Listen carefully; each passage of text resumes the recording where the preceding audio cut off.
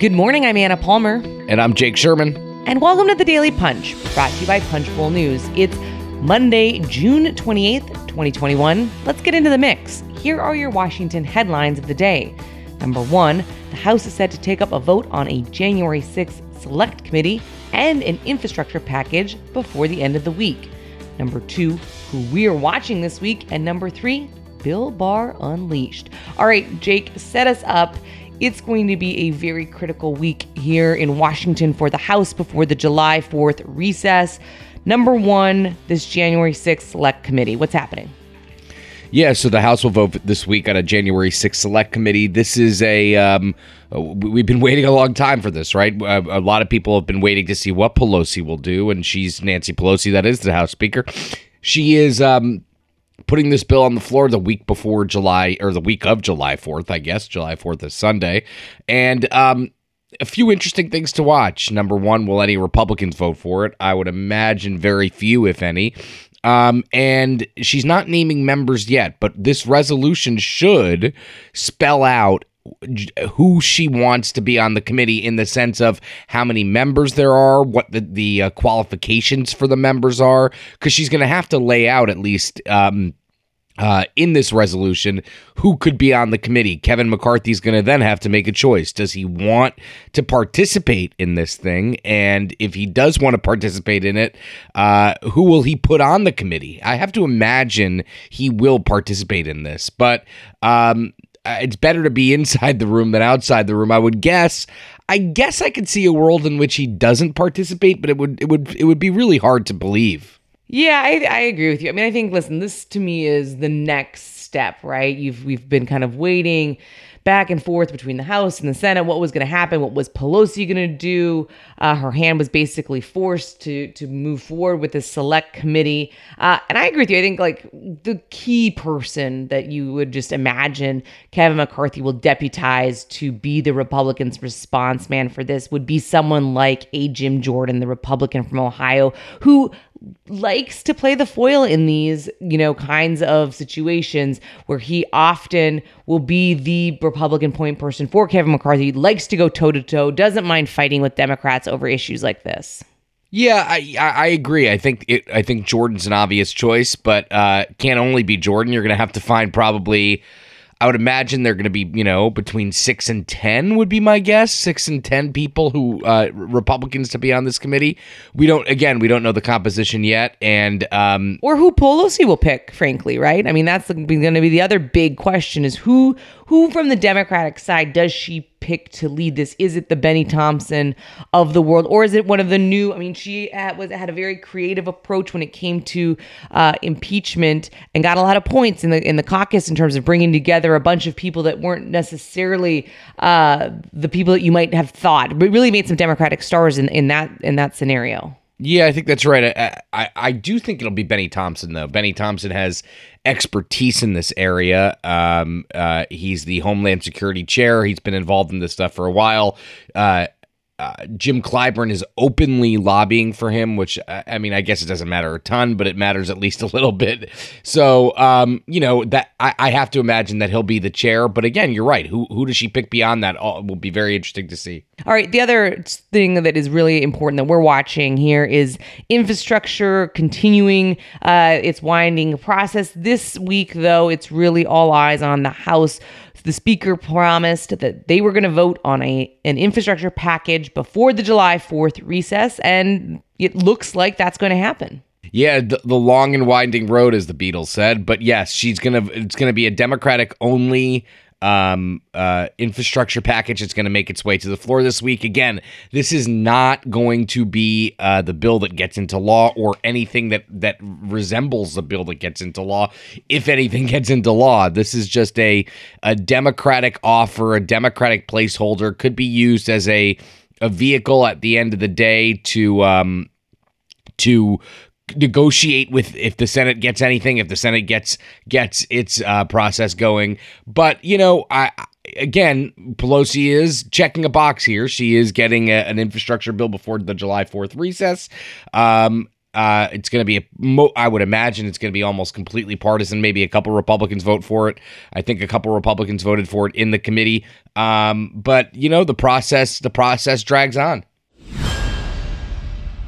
All right, let's move on to the number 2 story of the day, a reoccurring feature. We kind of pinpoint who we are watching this week. And there's a couple of key groups. I'll start it off with progressives.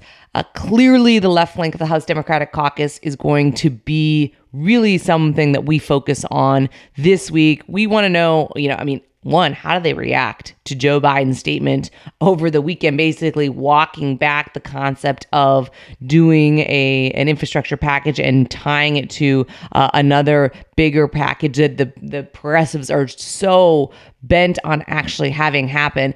What do you think is going to happen with progressives? What does AOC do? What are some of these other progressives that have really been trying to push Biden for this dual track process? So I would say this, the things that I'm watching, I think the most important things that we're watching are how do the progressives react, broadly speaking, right? I mean, so now the president is saying, he's not only suggesting, he's saying he will sign a bipartisan infrastructure deal if it came to his desk without the larger reconciliation, social safety net, human infrastructure, quote unquote, package. And that's a big deal because he said he would not do that, and then he had to walk that back. So how upset do they get? And frankly, Nancy Pelosi says that both of them need to happen at the same time. So she's backing him, but she's basically backstopping Biden's original promise here. But I mean, listen, progressives are going to have to wrestle with a president who is suggesting basically that he's willing to do a bipartisan deal instead of the partisan deal that they want. So very interesting dynamics with progressives. Nancy Pelosi has to control all of that, and it's going to have to be the backstop and the vanguard, I guess, for the progressive movement here, absent the president's commitment to the same issue. Yeah, I think the other, obviously, key faction that we watch every single day, whether it's on the filibuster, whether it's on infrastructure, whether it's on this bipartisan deal, it's the moderates. It's the Joe Manchins of the world, the Kirsten Sinemas of the world, and trying to get a sense really of how the moderates are going to react to this latest development. Where do they come up on this upcoming budget resolution? Clearly going to be continuing to be a very important faction that we're going to be continuing to cover. Yep. And I just want to mention one other thing here. The threading this needle for Pelosi is extraordinarily difficult and extraordinarily interesting. I mean, this is the long game, right? This is where Pelosi is supposed to excel. The long game in keeping her troops together, keeping everybody in line over a 3 or 4 month period. So we'll see how that all plays out. All right, let's move on to the number 3 story. Wow, Bill Barr. He gets some real talk with ABC's Jon Karl in a story in The Atlantic. It's pretty shocking, honestly, because we have not heard from Bill Barr and what his experience was in the lead up and post-election dealing with then President Donald Trump. That's right, Joe. It's not Joe Biden. Apologies. Bill Barr is the person we're talking about. Bill Barr just unloaded, told Jon Karl basically everything that happened between him and the president. He said that all of the president's claims of election fraud were, quote, BS. He uses the real word. I'm not entirely sure if we could use that real word here on this podcast. Let's keep it family friendly here for those with children in the morning. We're going to keep it family friendly. That's a good idea.